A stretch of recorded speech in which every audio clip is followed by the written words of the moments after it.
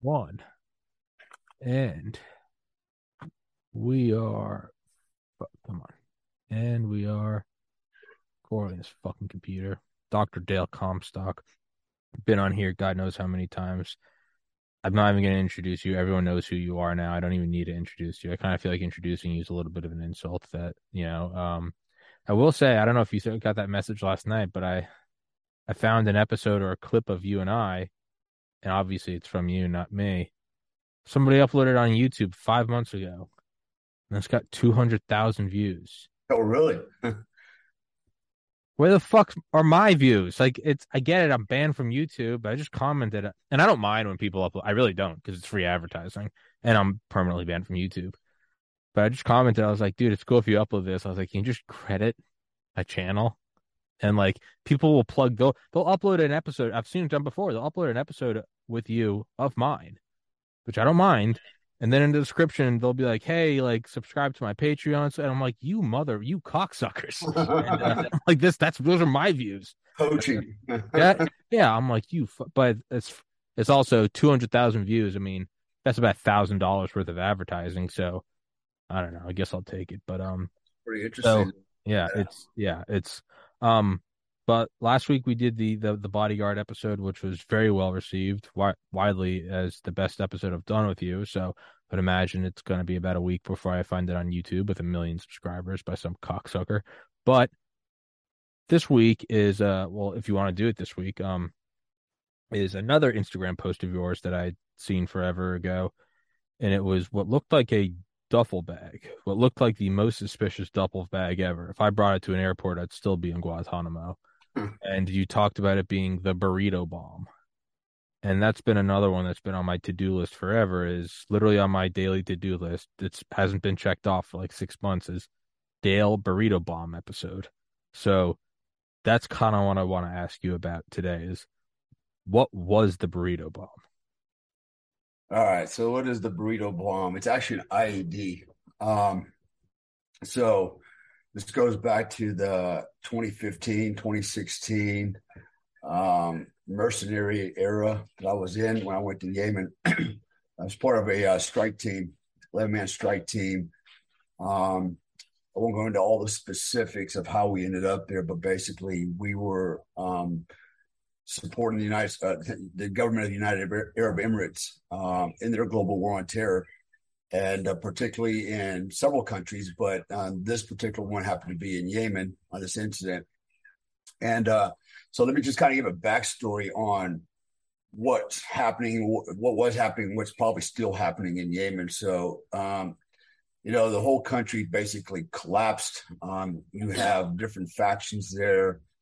You have the Houthi rebels that are Houthis that are supported by the Iranians that are fighting the Arabs, Saudi Arabians. You've got you literally have Al Qaeda there. They call them Al Qaeda, ACAP, Al Qaeda Arabic Peninsula, so AQAP. Quite a large number of them there. They're right out in the open. They control a lot of Aden, the capital, the port city of Yemen. And I mean, they're literally manning all the intersections. In fact, the UAE Army occupied the airport, the only airport they have there, and they actually occupied it with all their vehicles, all their stuff. They're mounting, if you want to call it, operations from there. But guess who controlled the vehicle entry points? Al Qaeda. Al Qaeda checkpoints controlled the entrance to the airport. That was Holy occupied. shit. Yeah, so think about that for a minute. And so what happened was early on when the Emiratis got involved, they set up their FOBs there, and right off the bat, they took a huge BBID at one of their gates, and it just obliterated a whole lot of their soldiers. And that was the punch in the nose that told them, okay, we don't want to fight. Well, can't we just all get along while we're here for a while? And so that's kind of what happened. It was like, you don't bother us, we don't bother you type scenario. And so the Emiratis were able to travel, around, with impunity. Nobody harassed them, but they still had their objectives, and so their objectives wasn't necessarily to fight the Houthis, nor was it really to target Al Qaeda per se. it was the others that were involved in the whole, melee. For example, you had the Muslim Brotherhood there. So, everybody says, oh, the Muslim Brotherhood is a friendly organization. Let me tell you what the Muslim Brotherhood did. They were financing everything going on over there. For example, they were literally, and I've got video of it, literally building large housing complexes, apartment complexes to house Al Qaeda fighters. So like in the thousands. Okay. I've seen them, I got video of it. So they were, you can think of them as financiers. Then you had another group over there, a political party. I won't go get into all the details on that, but basically, you had a political party that was out front, pretending to be the good guys, the brokers of peace and blah, blah, blah. But, they were nothing more than, the mouthpiece, the psyops, play the sleight of hand, but so all these cats were in bed together, so basically this particular political party, Al-Islah, the Al-Islah party, Muslim Brotherhood, ACAP, the Houthis, and also we had ISIS there. So you had ISIS facilitators there. In fact, the guy that was a mastermind behind the Cole bombing was actually there at the time we were there, and he had a madrasa. His house was right across the street, and through his madrasa, he was running a pipeline of ISIS fighters to include training them and arming them, and teach them how to build IEDs, etc. So you had a lot of bad guys there. And the only other good guys that you had there was the Yemenis resistance, which didn't do so good. And then, of course, you had us guys, 11 of us, with pale faces, sneaking around in the shadows, hiding and stuff, fighting a little war on the inside on behalf of the Emiratis. We were only targeting high-value targets is what we're going after. People that were influencers and they needed to go. They were getting in the way on the war of terror. So, so we didn't go after a coal bomber right away. Initially, when we got the target list, which spanned many countries, and it was extensive. I'll save the numbers and things for my book, but basically, when we looked at the target list, the number one guy is like, okay, they want this guy. We had, they told us why they wanted him. We did our due diligence as well. The guy was very good at tradecraft and streetcraft and things like that. Very well trained, had a bodyguard detail. And as we're looking at the list, we realized, hey, this guy right here, you're going way down the list, was the Cole bomber mastermind. And he's right here. And we were like, so it wasn't, there's only a handful of Americans on the team. In fact, there was only four Americans, and all the others were French Foreign Legion, Moroccans, etc. And so, of course, the Americans were like, no, we got to get this guy first, right, for America. And the client was like, no, that has to wait. This is priority one. So that, they're paying the bills. So, we had to follow along with the program. And so going down the list, there was another guy that, so after we eliminated, the guys they wanted initially, as we started working our way down the list, there was another guy. He was, the way I can only describe him is he owned this large compound way outside of Aden. And on the end of his compound, he had the way I just call it the monster garage, but basically it was a giant garage warehouse attached to his entire compound where he was supposedly building doors like for homes, right? Metal doors and giant wooden doors, he's a door maker. I've worked at a door making warehouse before. Yeah, so that was it. That was what they were supposedly doing, but actually, this was nothing more than a front for what he was really doing, which was building IEDs and things like that for Syria and other places. So, so we watched this guy for a while, and we used drone surveillance, helicopters at night. So we kind of figured out what was his patterns of life. The problem was getting to him. All the roads going into the village where he lived was actually controlled by the bad guys and usually in depth. So they might have 2 or 3 checkpoints along the road before you even got to the perimeter check road on the edge of the town. So you had to negotiate a lot of checkpoints to get there, and you're not going to get through because they're going to search your vehicles, and you're going to see right away what's going on, and you're going to lose the element of surprise. We weighed a lot of different options to include an overland option from the backside through the desert. We could have pulled that off. However, getting out would have been another issue for us. We can get in, but then how do we get out? There's a lot of planning and thought went into it. And so we watched this guy on the drone footage, looking infrared and others. And what he would do is every afternoon and evening, he would come outside and literally on the street, he had a couch on the sidewalk, and he would sit on the couch and people would come by. And he was selling drugs. He was selling what do you call it? Cock or cat? Cat. I mean, and so anyways, he was out there a drug deal, and people would drive by and he'd exchange money and drugs for all this stuff. So we kind of had to figure out, okay, probably the best time to get him is at night while he's in bed.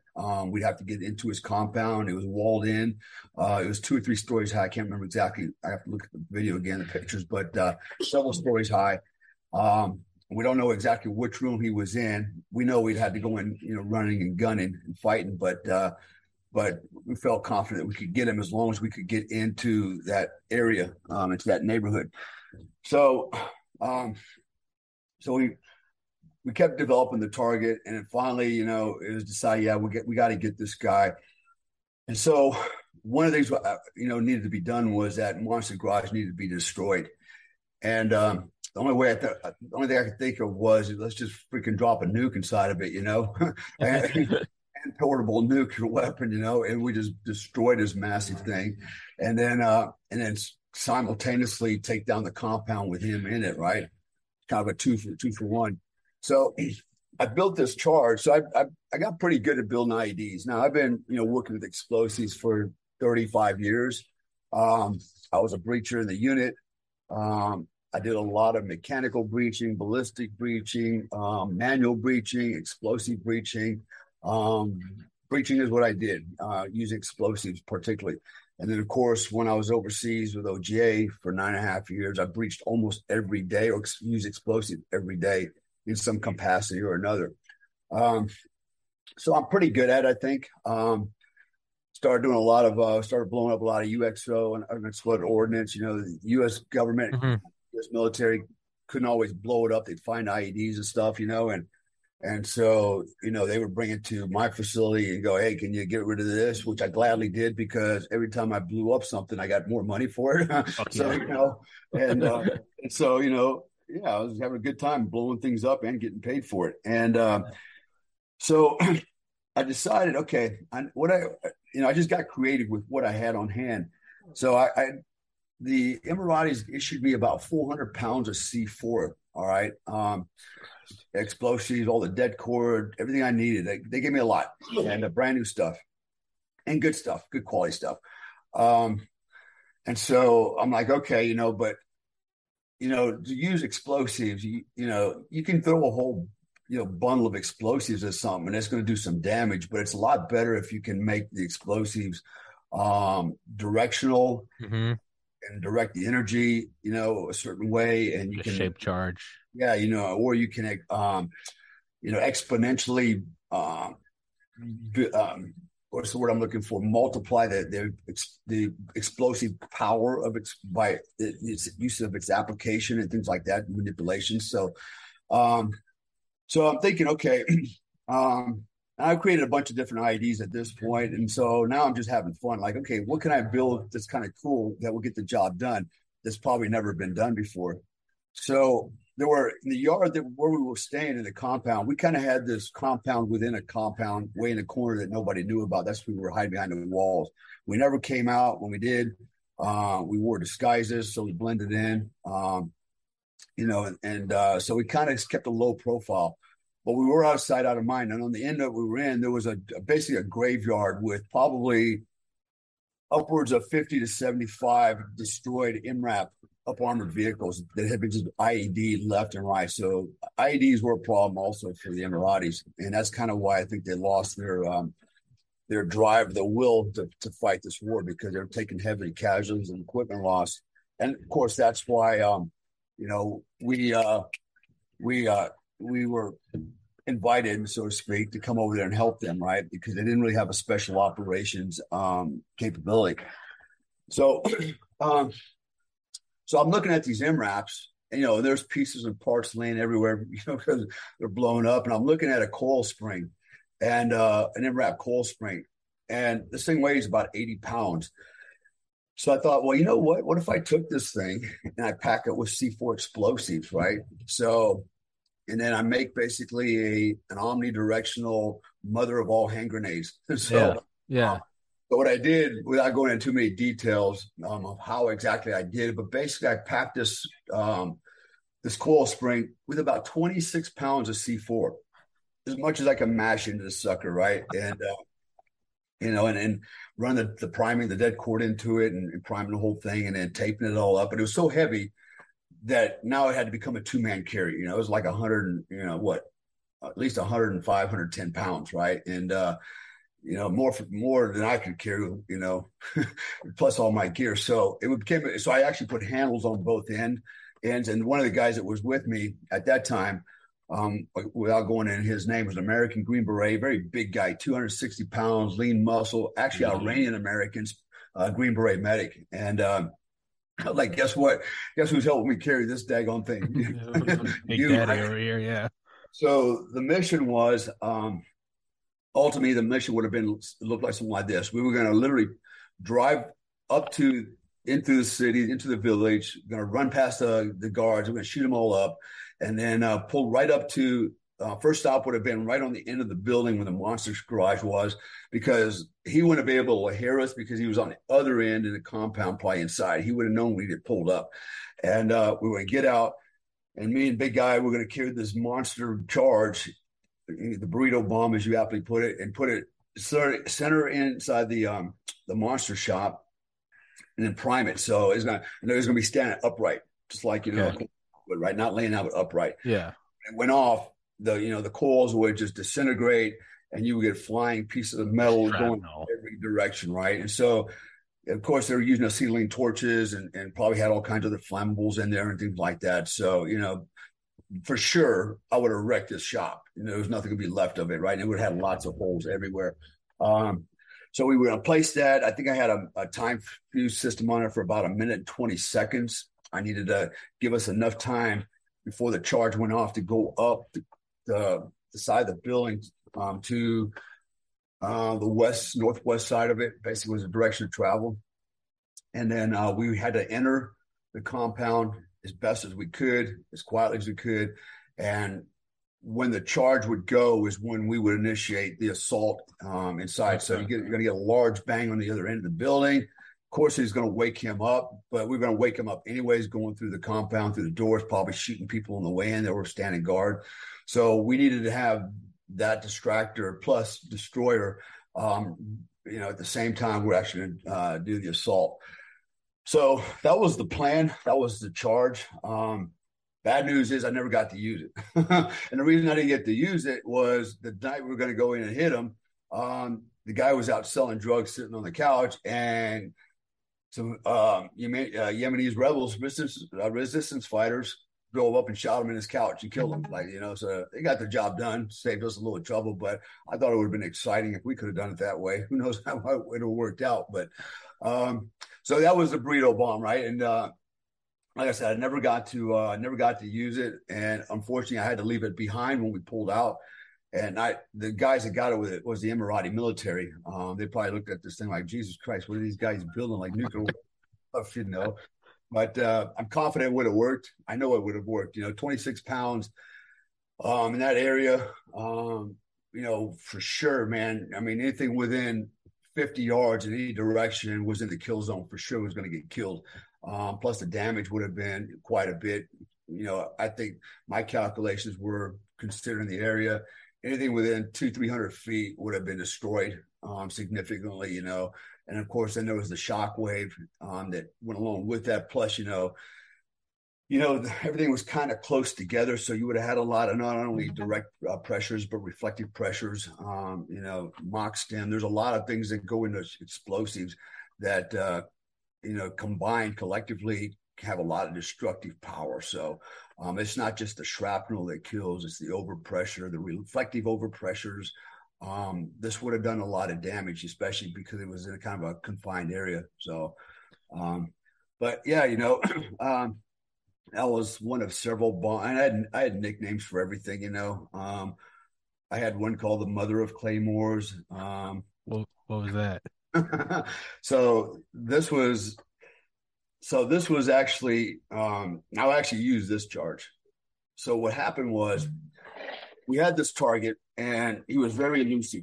Guy was very good in tradecraft, never slept in one place, more than once a night. He's always moving around, had a bodyguard detail with him. And so it was hard to figure out where's he at, where's he going to go next. What we did know was the airport in Aden had one international flight a day. There's only one aircraft going out, in and out. And we knew this guy was planning on flying. We just didn't know exactly what day. So the initial plan was, let's ambush him at one of these gates going into the airport. So we actually drove to the airport. We actually went through one of the checkpoints with Al Qaeda, but we were in an Emirati vehicle, so they didn't open the doors and look inside. If they did, we, there'd been a gunfight right there. But so we did daylight reconnaissance, checked everything out, kind of decided, okay, right here, this gate is where we're going to set up the ambush. When he comes up, we're going to freaking dunce him right here. So we had it all worked out, and it's like, okay, now how do we know when he's going to come, right? And like, damn, we don't know when he's going to get there. And then we started thinking about alternatives. Well, maybe we ambush him on the road out in the desert, way out here, and get him. And then that turned into, because he's in a vehicle, they're always moving. What if we can't get him at set up a point ambush for this guy, and maybe it's going to be a rolling ambush. And so then the next question came up, well, how are we going to do that? And so I had an idea. I said, you know what? I can build a bomb. I can build basically a bomb. And what we do is we wear our costumes, so we look like them, and we drive up alongside his vehicle, and I basically hang on a large explosive charge off his mirror, directed into the vehicle, and basically, I just destroy them and the vehicle in it. And then the next question was, okay, well, who knows how to ride a motorcycle? Out of 11 guys, I'm the only one guy who knows how to ride a motorcycle. I said, are you kidding me? I'm the only guy who can ride a motorcycle, and I'm like, man, you guys are from France. I thought you guys rode freaking mopeds all day, right? Nope. And none of the Americans. And I'm like, okay. So it looks like I'm going to have to build the bomb and ride the motorcycle. I said, I'm looking around, everybody going, what the hell are you guys even doing here? Let's just let me do this by myself. You guys go home and just give me your money, and we'll get the job done. Yeah. So, anyways, so what I came up with was this idea. So again, I'm looking around at what do I have? What kind of resources and materials do I have to build a bomb or a weapon? And so I had an ammo can, large 7.62 ammo can. So I said, okay, what I'm going to do is I packed it full of C4. Again, I got about a total of about 6 pounds packed in and around this can. And then I thought, okay, let me use these MRAPs again. So I went over and I actually cut out some of the armor from the MRAPs, right? The little small plates. And I put them on one side of the can, and I put the C4 behind them. So basically, I made it a directional charge. So when the C4 went off, all the armor went in one direction, okay? Which requires some other things, right? You have to be able to, call stemming, armor tamping. And I had to help shape it so it would blow primarily in one direction. I had to prime it a certain way. And there's a lot that goes into charge construction. But anyways, I know what to do. I know how to do it. So I built this ammo can full of C4 and steel plates on one side. Same concept as a Claymore mine, right? Claymore has C4 or composition B on the backside, and it's got about 720 BBs on the front side. I just spray out. Except mine were going to be big metal plates coming at you, not little BBs. So and then I'm like, okay, well, how do I hang this thing from this guy's vehicle? And so I got a big stiff piece of wire made like a loop around it. So it's just a loop, and all I had to do is loop it on the window, on the mirror. And then so it becomes a question of a matter of timing. As I'm riding up to him, I'm not going to be able to manage the motorcycle and prime the system and hang it. So that meant a guy behind me would actually be holding on the charge. it had a very short fuse on it. I don't remember. I think it was like 6 seconds or 8 seconds. And basically, as we were approaching, when I gave the guy the cue, he'd pull the firing system, and then I'd run right up on the vehicle. He would loop it around the guy's mirror, and then I would give it gas and haul ass down the street. Fuck that. There's no way the guy could roll his window down, even if it was down, reach out with one hand and unhook this thing from the mirror, right? That's an awkward angle. Yeah. It wasn't going to happen, right? And we played around. It's like, no way he's going to get off of there. And so that was the mission then. It's like, okay, basically take him out in this vehicle. No matter where he goes, we chase him on a motorcycle. We just kind of blend in, try to scoot up like, hey, how you doing, Mohammed? Boom, blow him up.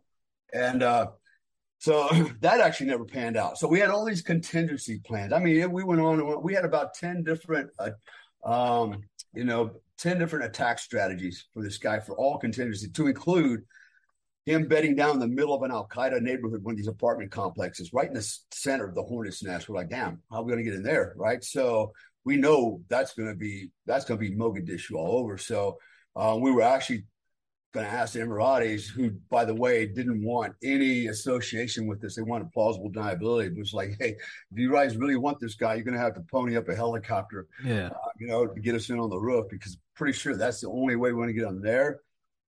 So as the mission, we kept developing it, based on, what he was doing. The mission kept changing.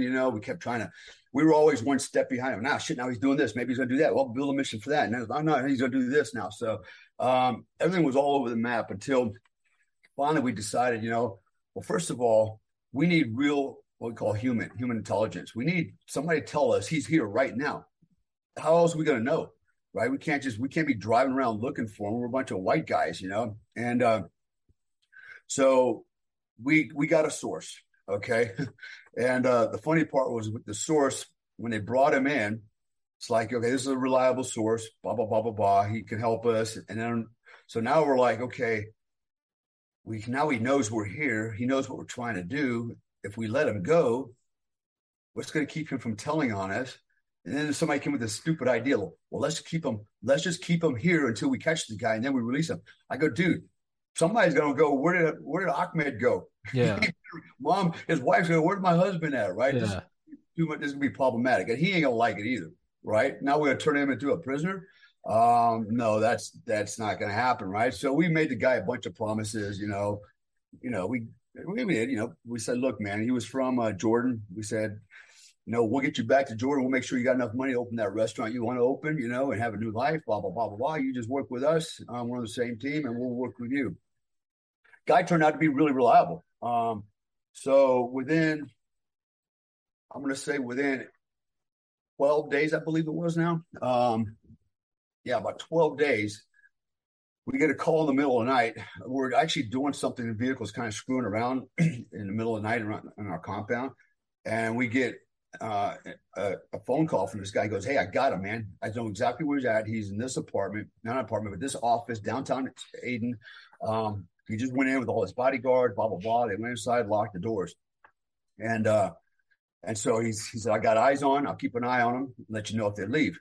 And then at that time, the drone went up, and the drone was up doing, basically, we call ISR, basically, an ISR was basically watching and giving us real-time feedback. So we loaded up, got all gooned up with our costumes and stuff and guns, and we're rolling down the road. And we decided that because the road and it was very close. The roads were very narrow over there, and they're very dark. Everything was dark. There was no lights. It's a war zone, right? A lot of damage, blown up buildings, and it was World War III there, man. There's some zombie apocalypse stuff going on. So we're like, okay, we cannot roll down this road with everybody, and we're going to have to make it a little bit more surgical, and a little bit faster than we would like. But we got to be quick and get in and get out, because this is another hornet's nest. Al Qaeda was literally walking up down the street. So what we did, we decided that it was 5 of us to do the hit. Four Americans, and we actually had a major from the Emirati Army. He's a former he was Special Forces. He actually went through the American Q course, Special Force Qualification course. And because the Emiratis really didn't want to have, they wanted to have plausible deniability. But we're like, look, this we need this guy, right? Because he knows where he's driving. He's familiar with the area. So we're like, look, he's just a driver. He doesn't get a gun. He just drives and drops us off. He's the Uber guy, right? So Hmm. that's it. And the rest of us loaded up with all our weapons and explosives, and we left the other guy, rest of the element, probably about a half a mile on a main road, parked off on the side as a QRF, right? In case things go really south, we could call those guys to come in and help us if we really need it, if they could even get in at that point. So we go rolling in, and it was like a creep. I mean, we were like creeping down the road at 3 miles an hour because just the congestion, it was dark. Roads were bad. There were people everywhere drinking chai, it was really eerily dark, man. A little light here, a little bit of light there, but you can see everybody out there drinking and smoking and hanging out. And Al Qaeda's walking up and down the street with their AK-47s, and they're trying to look into the vehicle, like, who are these guys? But they can't see because the windows are tinted. And it was actually an up armored SUV that we had. So we kind of snake our way down the road a little bit, and then we rolled right up in front of the office. Now, the office was, if I can only describe it, it was probably 10 feet wide by maybe 30 feet deep. And it had a little alcove on the right side, that kind of little recessed area that went inward, where you had a desk or something like that. But it was just a box for these guys, and they were all in there. And normally the bodyguards during the day would post outside, but this time they posted inside because it was dark, so they locked the doors behind themselves. And they did what I know they do. They stood right behind the doors there guarding the doors on the inside, right? So anyways, the vehicle stops. We get out. Gunfight starts. First guy shot is the driver without a gun. So, and so I get out. I run across the street, and I'm trying to identify the door because they all started looking alike because they're all connected. So, but I pinpoint. I came in at a kind of a looping run, ran up along the side of it, and I'm trying to prep the charge. And my security guys were not with me. One of the guys ran up the street, and he was shooting people up the street. I don't know where the hell he was going, but he was running up the street shooting people and getting in a fight.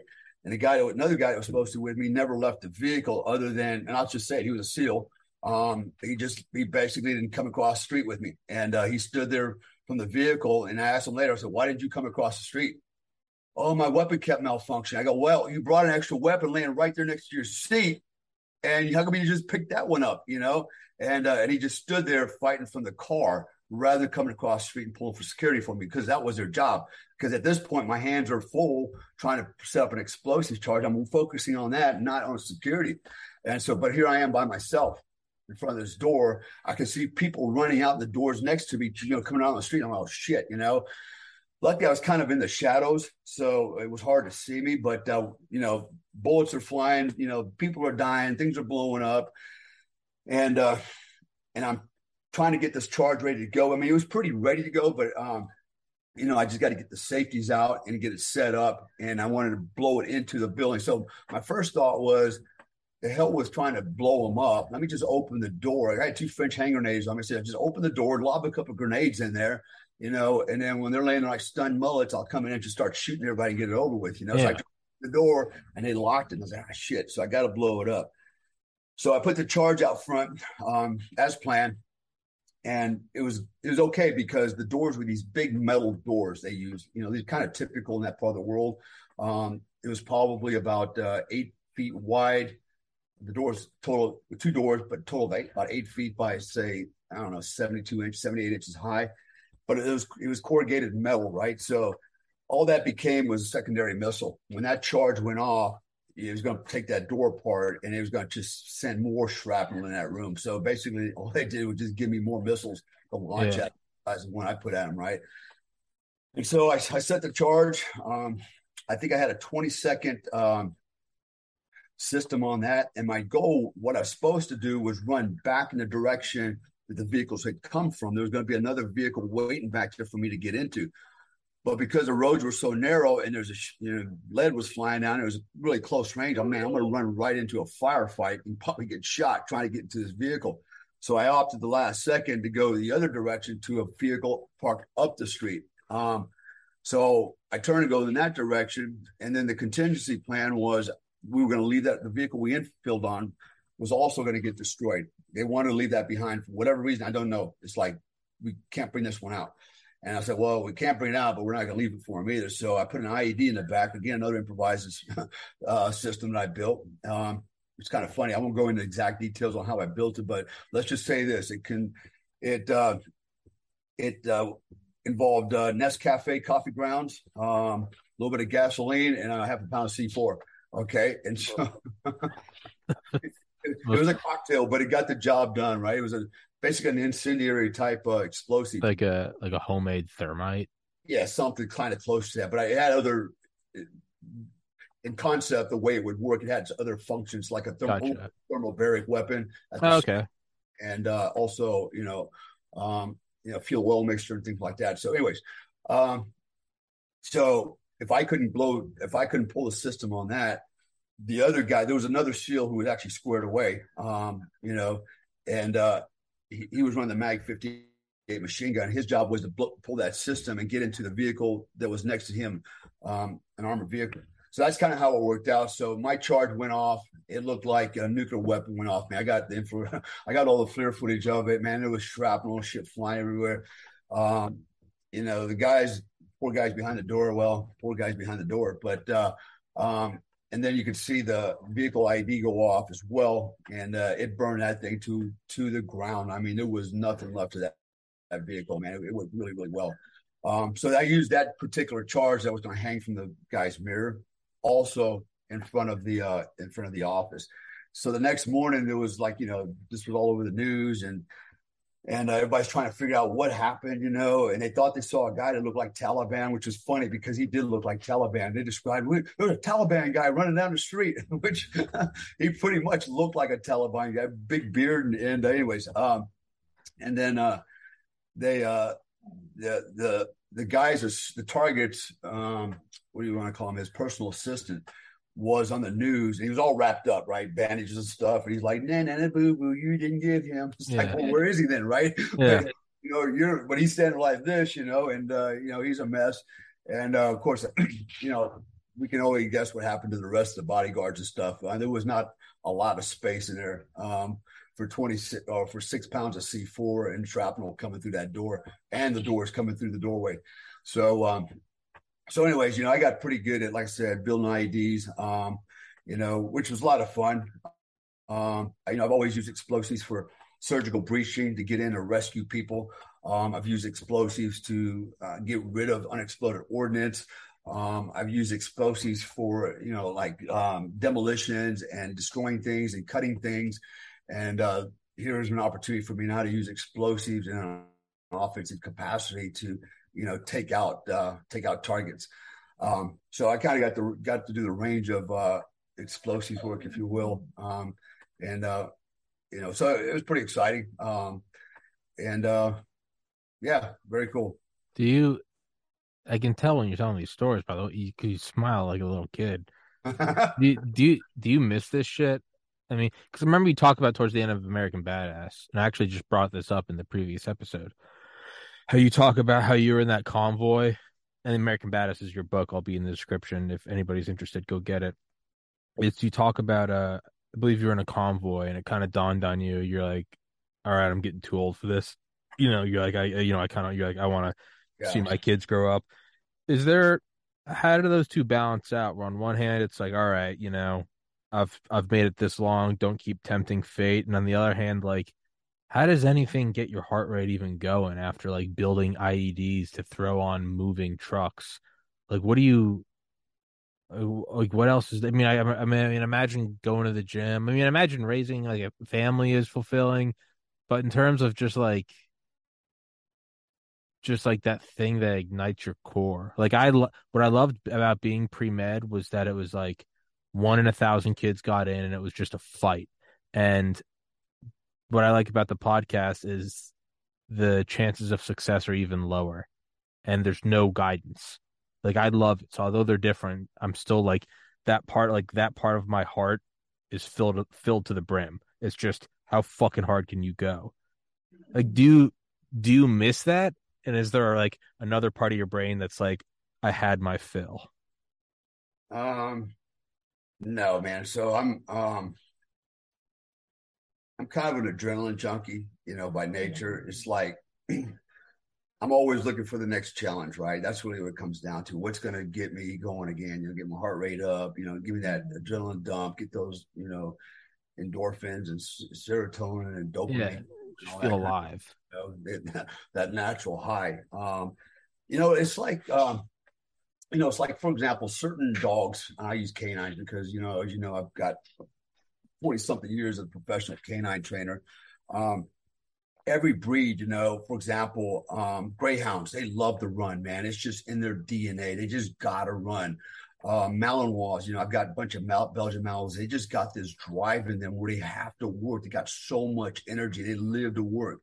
Pit bulls, they live to fight, not because they're vicious, but it's this gameness that, it just this drive, not just to keep going and going and going. It's sled dogs, they just want to pull, pull, pull. They're not good for anything else, but they're sure good for sled. So, and human beings are like that too, we all have some internal drives that we're born with. We're all different. Some of us, are B-type personalities. Some of us are A-type personalities. Some of us are natural warriors, natural leaders. Some of us are just followers. Some people are, we're born to, to be a baker, and some were born to be, freaking criminals, and some were born to be soldiers. We all have this thing about us that that gives us this drive, and for me, it's always been a soldier because I grew up in the Army. My dad was in the Army for 20 years. As soon as I graduated high school, he retired. I went right into the Army too for 20 years, plus another 9 years working for OGA. And then, and even my son now, he's been in for 10 years as a Green Beret. So, but it's the culture I grew up in that I was used to, and anything outside of that was abnormal. Being in a warrior culture was normal for me. Partly because I grew up in it, and partly because I think it's just in my DNA. Because I'm not just a soldier, I'm a fighter, man. I'm a professional boxer, martial artist, kickboxer. I've always been a warrior and always practiced the warrior arts, and even explosives is one of those arts, and I like it. So, I was on the set with Stars and Stripes with Chris Kyle, the American Sniper, one day, and when I first met him, I didn't realize he wrote the book American Warrior. I'm an American Sniper, and we were talking about. I go, man, that's pretty impressive, and we, and over time, there's a lot of comparative analyses, if you will. Chris Kyle killed, 150 guys, whatever, the sniper rifle. I'm like, I kill that many in a day with just freaking a mortar. It's like it took one rifle to get these kind of guys one at a time, and I just wipe them out in mass. And so I've always had a penchant for, like, this should get rid of all them at once and stop, onesies and twosies, Yeah. and so, but where do I find my high? I got to always find something else that stimulates me, whether it's business development, performance coaching. That's one of my passions. Yeah. Me and Joe, Ted, we've got tier 1 performance coaching.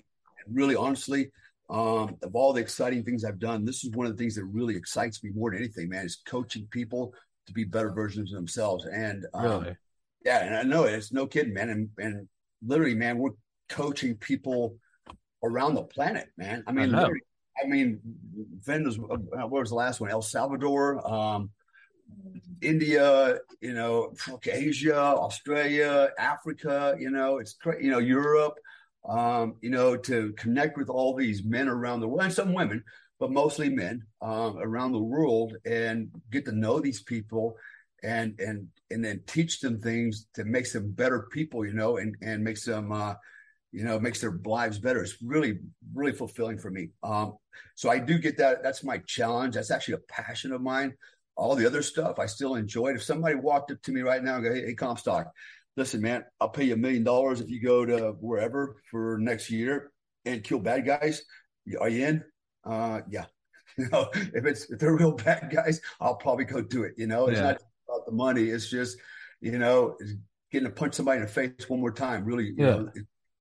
And some guys, and let me just kind of keep on going a little bit down this road, a little Sure. bit about, stress of combat and PTSD and all this stuff, um, people ask, do I have PTSD? And And I'm not ashamed to admit it that I've been diagnosed with severe PTSD, but I can tell you it had nothing to do with shooting people in the face. My PTSD had to do with, seeing all the innocent people get hurt, women You and talked kids. about that, yeah. That's kind of what's, traumatizing, man, more than, shooting a bad guy, I sleep good at night because of that. That's the bad side of it. But, um, you know, I I'm not crazy and I'm not, lusting for blood and killing people. It's not like I'm a psychopath. It's just that it's like boxing, for example, as a professional boxer, some people frown, oh my God, it's a blood sport. How can you go in there and beat on somebody and get beat up? It's oh my God. But what they don't understand is a boxer doesn't go in there with a gun to his head. He goes in there Yeah. because he wants to do it. He enjoys It's also an art. doesn't mind It's a getting dance. hitting people, and so that's the kind of soldier I am. I wasn't forced to do this. I knew what I was getting into, and so I have no problem with it. I actually enjoy it. And so what? Does that make me a sick individual? No, it just means I'm really good at what I do, and thank God I like it because somebody's got to do it. And so I don't have these issues with combat stress and all this stuff. Post traumatic stress disorder because I got into something I wasn't prepared for, and oh my God, how do I live with it? I don't have those issues. I'm not knocking the guys that do. I'm just Sure. saying I don't have those issues, and it doesn't frighten me. I'm not afraid of it. It's not because and I gotta, so we gotta clear something up here, right? There's a whole big difference between being fearless and courageous and confident, right? So the fearless guy is the idiot that doesn't know he's in danger, still goes and does something, right? You don't want that guy. The courageous guy is a guy in spite of his fear that goes ahead and does it anyways, although he's still fearful. That's the guy that's usually going to come out of this thing with PTSD. The fearless guy is going to be like a psychopath, like what if Yeah. he survives it, right? I'm the guy on the other end of the spectrum. I'm the confident guy. I know what the consequences could be. I know what I'm doing, and in spite of all that, it's not because of my courage that I got to go in and meet the threat. It's because I enjoy meeting the threat and doing my job because I'm really good at it. It's just like boxing. I don't go into boxing ring and box hoping that I don't get knocked out, and I just finish the fight. I go in with the intention of winning, Hmm. right? And because I enjoy the win, not because I'm fighting out of fear or because I'm scared or anything like that. And that's the kind of same thing with being a soldier. At least for me, it is. And it's not actually not it's not the norm across the board for most men. And this is why we have high rates of suicide, PTSD. Not saying they're weak, just Oh, saying sure. coping mechanisms are different. Okay, it could be genetic, it could be through their value systems, how they were raised in society. There's so many other variables, right? And I can't even go down the list.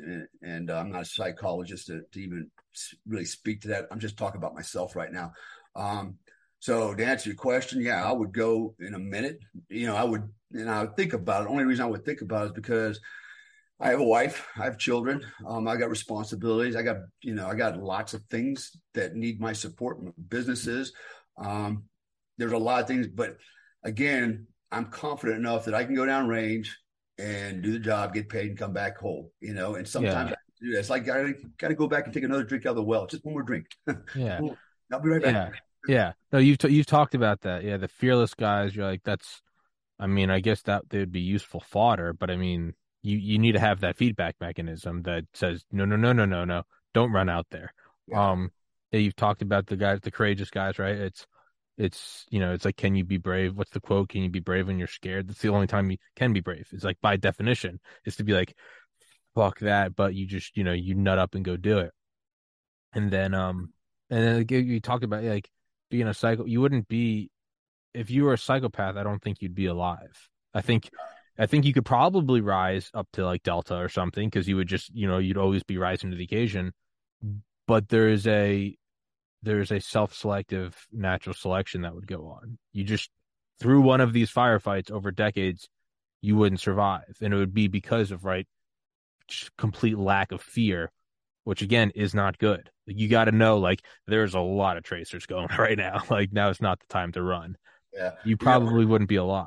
When I was in the unit, I remember a long time ago, man, we were all in Squadron Bay one day and we're just hanging around bullshit, talking. And the question was always, why are we here? Why did we get selected? Why are we different than anybody else? Yeah, physically, we Sure.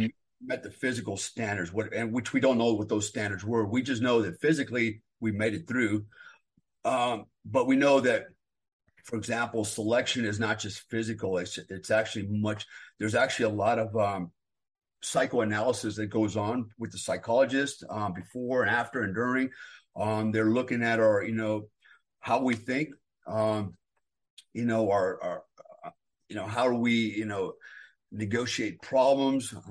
So many things, right? There's things that we don't even know we don't have no idea what they're really looking for as far as the psychology goes, right?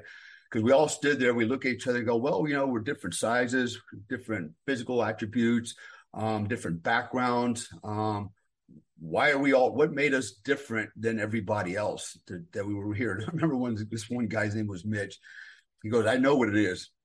And we're like, what is it? He goes, because we're all controlled psychopathic killers. And I thought, that's a pretty good way to put it. Controlled psychopathic killers. I wouldn't say psychopathic, but, definitely Yeah. controlled, which means, it goes to what I said earlier. We knew we were confident what we were doing. We were very methodical. We were very calculating in our approach. We didn't fight out of fear, and we didn't fight out of recklessness. We fight out of confidence, and confidence in ourselves, and confidence to the men to our left and right.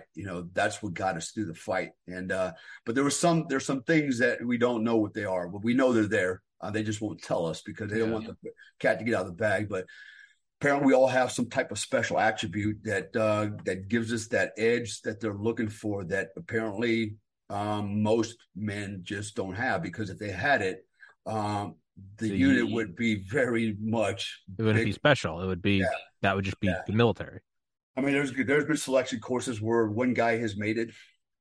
My course, 3 guys out of 110 made it, finished. And so out of the entire Army system, 100 guys, 110 guys get selected, and 3 guys get selected when it's all over. It's like, whoa, that's fucking nuts. Yeah, and like when I went through, I was just out of the 86. I had 4 years. I was an infantryman. I was a scout.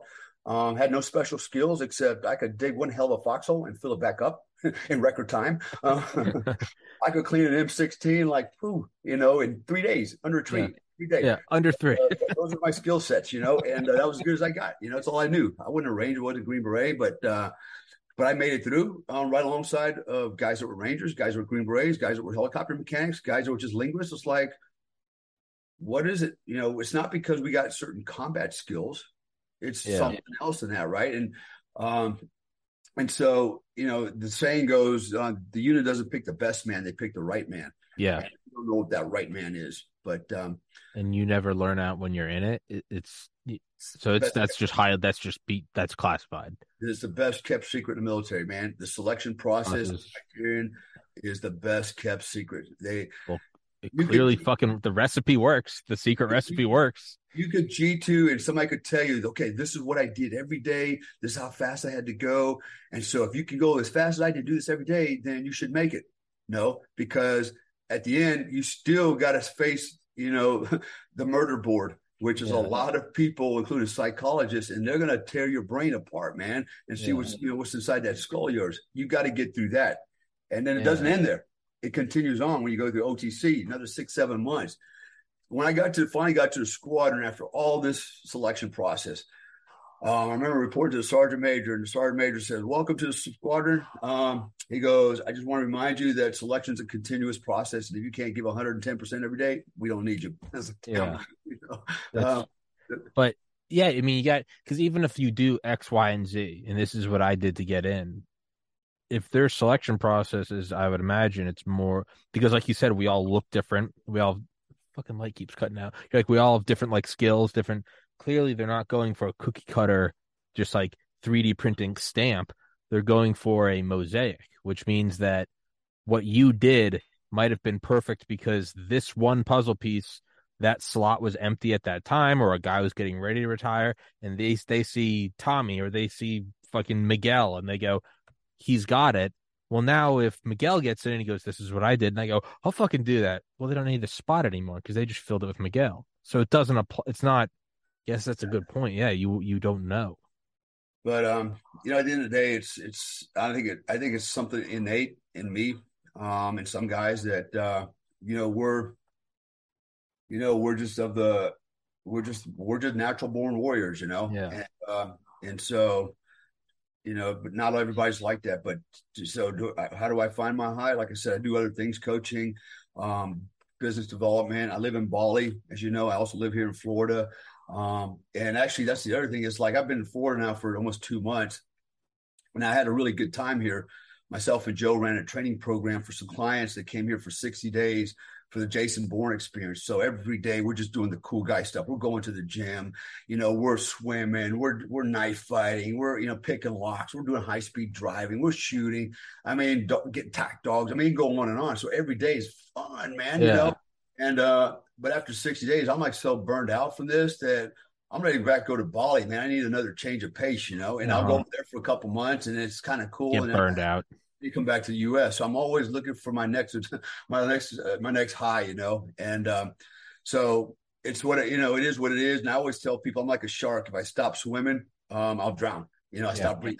I have to keep moving, oxygenating my gills, and it's true. And I just have to keep going and going and going because as soon as I get sedentary, like most people, basically it's almost like the death knell, man. You're gonna, you A die hun- fast. It's 100%. I mean, I went from like playing basketball in middle school to lifting weights in high school to pre-med in college. I took 2 years off after college because it was like right when my brother died. I have never been more miserable than when I didn't have to work. And went to graphic design, loved it. Now I'm at the podcast. I love it. Whatever I do after the podcast, I don't know. But when I slow down, I mean, I can see it in a microcosm. I take 2 days off every week. I force myself to because I'll work until I'm dead. And first day is great. I get a lot of sleep, and I'm like, oh, I needed that. Play some video games during the day. Don't go to the gym. I like it. This second day serves a tactical purpose, and what it does is I start getting restless. Second day, I'll wake up. I don't sleep in. I don't want to play video games, and I'm sitting there like, but I'll take that second day off it's like a slingshot. I'll just start pulling myself back, and I'm like, I can start to feel like depression creep in. I'm like, what am I doing? What am I doing? And then I begin my week on Sunday with clean my whole apartment for like 2 hours. I go to the gym. I listen to an audiobook for like 4 hours today. This is my second podcast. I've still got shit to do after it. I can't not do this. It's not some look at me. I don't stop working. I don't know how to turn it off. When I do turn it off, I I feel like I'm gonna die or I want to die. Yeah, what you've done is cultivated a lifestyle, a mindset, and so you cultivated a mindset based on work ethic, performance, dreams, and you got goals, and you're committed to those. You could do the opposite, where like you have poor work ethic, you have no purpose, and suddenly every day becomes Groundhog Day. You're just playing video games, you're wasting time, and then that becomes the norm, and it's hard to get out of the norm. Like for you, the norm is performing every day, giving it 110%. And when you don't do that, that becomes abnormal and becomes frustrating after day two, day three. Yeah. Whereas for the other person, the norm is sitting on their ass, watching TV, playing video games, getting fat. And then when you force them, tell them it's time to work, that's so abnormal. It becomes, it's because it's not their lifestyle. So, you know, you have to cultivate the lifestyle that you want to live in. And it takes self-discipline. It helps when your parents actually ingrain that into you too. Oh Um, yeah. but that's no excuse if they didn't. We're all, we all got brains that set us apart from the rest of the animal kingdom. So use your brain Hmm. and go, you know what, this is what I want to do, and then commit to working at it. Right. That's how it works. So there's unfortunately, you know, not everybody has that drive and that desire to do that, and I can't imagine. I really can't imagine not doing anything. I mean, if I had all the money in the world and I didn't have to work, I'd be miserable Uh, because, you know, I, Terrible. because, when I say work, man, it's like, is this work? Like, for example, you're doing a podcast. Is that really work? No, that's a labor of love.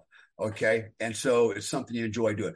Everything I do in life, whether it's coaching or my security company in Indonesia, this is not actually work. It's a labor of love. I love doing this. So I never get up and I never go to work. I Yeah. really go to work, but what I'm doing is basically, doing my hobbies and Yeah. enjoy doing. I get to talk to people and stuff all day and tell them my bullshit Yeah. and get paid for it as well. So that's not work. But I can't imagine living a life where every day I got to work and make somebody else rich, and I got to ask them for 2 weeks vacation every year, and those types of things. It's like, damn, and some people are forced to do that, but it's a choice. At the end of the day, it's a choice on what you decide to do with it. And if you're okay with that, I don't have a problem with that either. That's your life. You're free to do what you want with it. I'm just saying from my personal perspective, I really haven't worked, honestly, since I retired out of the Army. I haven't worked a day in my life since then. The only time I worked was in the Army. They told me to dig foxholes. Dale had to dig foxholes, right? I couldn't get out of that one. But since that time, I've been my own boss. And honestly, I haven't worked because everything I've done since then is because I chose to do it and I enjoy doing it. Even last year, I was doing construction work for my friend here. And owns a large construction company. He needed some help putting in a 25,000 square foot deck. He couldn't get nobody to work for him because everybody's getting free money from the government. They were happy sitting on their ass, playing video games, jerking off, doing nothing. And so he's like, could you give me a hand? And I was like, yeah, I'm here for the summer. I don't really have anything else to do. Sure. So I did, and I went out there all day and I learned construction. He got me all kinds of license. I could drive every freaking vehicle on the planet now. I mean, I got to actually kind of live the kid's dream. I got to drive freaking, the Tonka trucks, but I got tractors and the forklifts and, and the backhoes and shit, Hell yeah. And so it was hard work. I won't lie, it was hard work, but it was a choice, and I enjoyed doing it because I got something out of it, and I can now add that to my resume too. Yeah. I was a construction worker. Yeah, but I never really worked because everything I did, I volunteered to do, went into it knowing what I'm doing, and I just made the best of it and learned something from it. So. No, you're right. I haven't worked since October 2020 when I quit my job towards the end of October 2020. I think it was October 25th. I was working at a liquor store. That was the last day I had to work before I was fully funded for this. I haven't worked since then. I've driven myself, just run myself ragged, but it's not work. It's just I do what I love every day until I'm exhausted. Physically, I do get exhausted. After the 8th hour of podcasts I'm doing, and you're talking to doctors and you're trying to bullshit your way up with them. And yeah, your brain kind of, I always talk to my mom at the end of the night, and my brain's always like short circuiting and I'm kind of forgetting my mom's name. It's mom, MOM, mom, and she'll be like, go to bed. But like, I have to do this. And like one day when I climb to the highest rung of whatever a podcast can be, and I know I will, I don't know how long it'll take me. Maybe it'll be next year. I think it'll probably be sometime in the 2030s. I'll get there. I'll fucking get to the top and I'll go, cool. And then I'll go, what do I know nothing about? And it'll probably be something as obscure as like, I wonder how you do drive a bulldozer. And then like by 2040, I'll have like Tommy's Bulldozer Incorporated and we'll do business with Caterpillar or some shit. But like it is because you have to do one or the other. You either sit around not working, thinking about how you probably should be working, or you're working, and although you're tired, you go, just keep going, just keep going. And then when you get to the top of the mountain, there's no greater joy, even if it's the year-long mountain, or if it's just the end of an episode, the end of one day. I did 2 episodes today. You get to the end, and my apartment's clean. I went to the gym. I crushed an audiobook, did 2 podcasts, and I get to the end, and there's no better feeling than like just looking back at the trail that you just walked up, and you're like, fuck yeah, let's get some sleep. And let's go fuck this shit up tomorrow. And to me, like that's bliss. What am I gonna do with $1 billion? Yeah. If I had $1 billion, I'd probably hire you and a bunch of other guys to come steal it from me, so I had to start over again. Like, at the perfect black op. And I wouldn't actually be able to blame it on you because you guys would do it so perfectly. I'd be like, don't kill me, but take all these gold bars. Yeah, and then I'd be like, let's fuck. I mean, right? I mean, I think you're in his footsteps, like Billy Waugh, who Annie Jacobson writes about in her book Surprise, Kill, Vanish. Guy like went over to Iraq. What? He was 72 when he went over. He's still over there. Dude didn't give. And it's because there is no ending. No. When he stops moving, he was in, and we'll wrap this up. I know we gotta go. He was in, I think like McAfee Sog, and then when he finished, he worked at a post office, and he said that was the most not just depressing, he said the scariest time of his life. It wasn't fucking running behind enemy lines with Viet Cong. It was checking in and checking out every day. And he goes, Right. "Oh my God, I'm in hell." And then one day he gets a call from some wealthy dude. It ended up being an OGA front. And he was like, "Let's fucking go." Like, and he's like, and then my life was reborn. And he did it for another 50 years. Yeah, man. I don't know. But there might be people listening to this that are like, what the fuck are you guys like? That's alien to me. And who knows, you know? Maybe they're I don't know. I don't know what they do, but maybe they do it well. I don't know. I can't wrap my head around it. I don't even know how we got here now. Burrito bomb. Something about that. But Dale Burrito bomb. Comstock. I'll put all your stuff in the description. Tier 1 performance coaching, American Badass. Go follow Dale's Instagram. Again, these last two episodes have been based off of Dale's Instagram. So go check out Dale's Instagram. And I got more stories. I was about to say, yeah, no, we're gonna get you back on the regular schedule. Let's get some more fucking Dale stories over this bitch. That's another good one lining up. I got to write the books, but I can give a nice little overview. Fuck yeah. Fuck yeah. Dale Comstock, American Badass, the coolest man on the planet. I love you, brother. God bless. God bless America. Stay safe, everybody. Till